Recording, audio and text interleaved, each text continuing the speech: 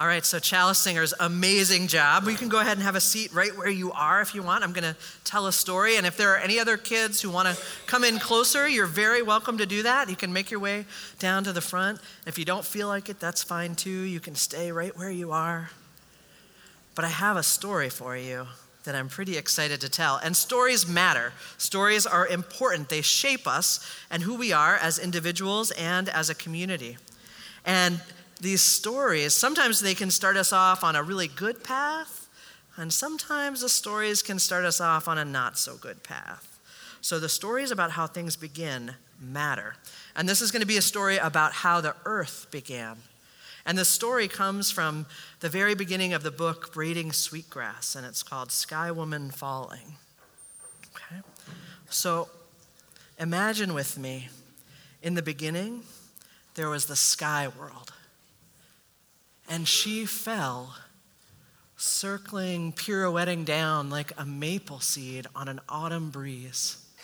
And with her, through that hole she fell through in the sky world, there was a shaft of light where there had only been darkness before. She saw below her, and she saw only dark waters, and she was afraid.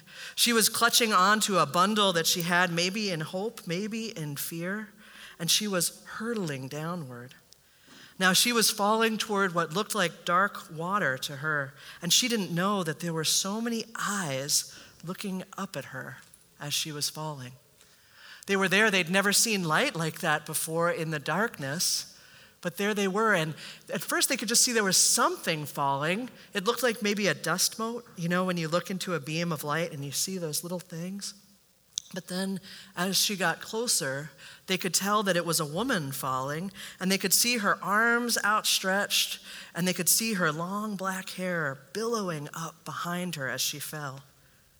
The geese who were all gathered on the water looked at one another, and they nodded, and up they flew together in this chorus of goose music moving up.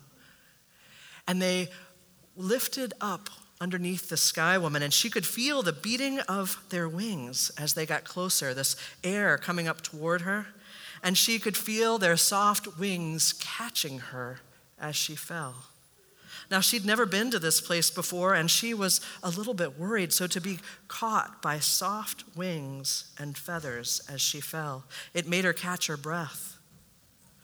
So they lowered her down, and they floated there with Sky Woman on their wings right above the water. Now the geese looked at each other, and they knew that they weren't going to be able to hold her forever there, and so they called a council. They asked everyone to come together, and she watched, Sky Woman did, as they gathered. Beavers and otters and swans and loons and all the different kinds of fish came around her.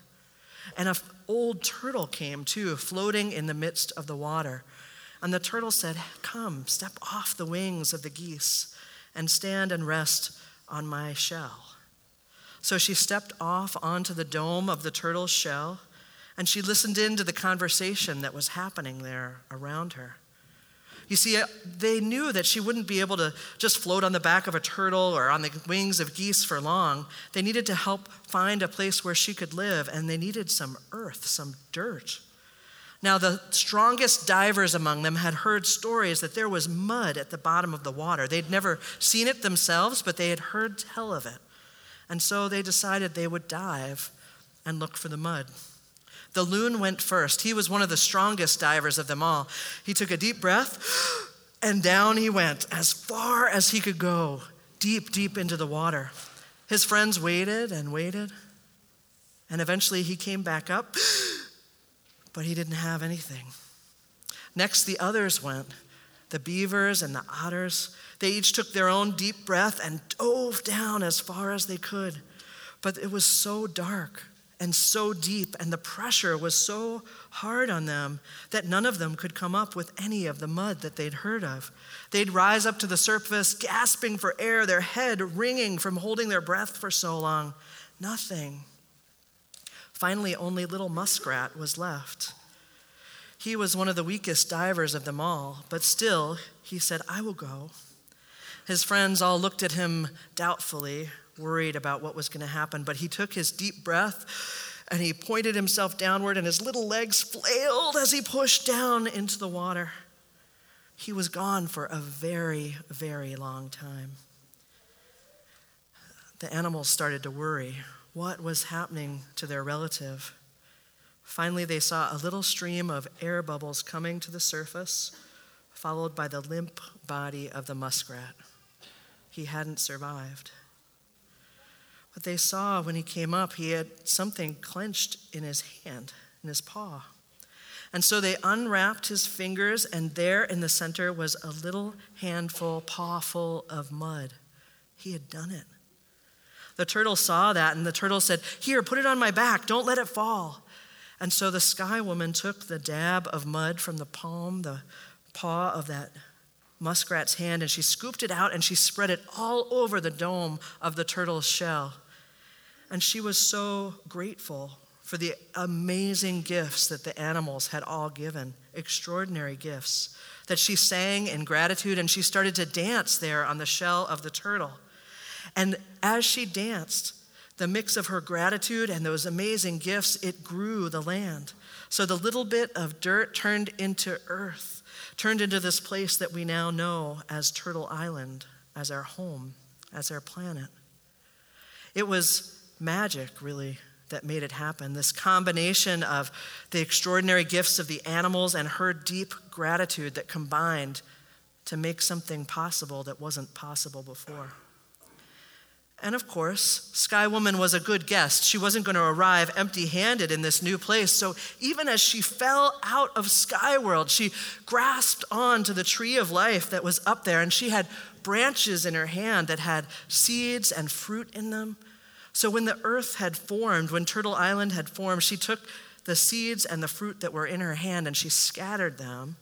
And with the light that was coming through from the hole in Sky World down, the light and her care, she tended those seeds and plants until they grew and flourished, and that land went from brown to green.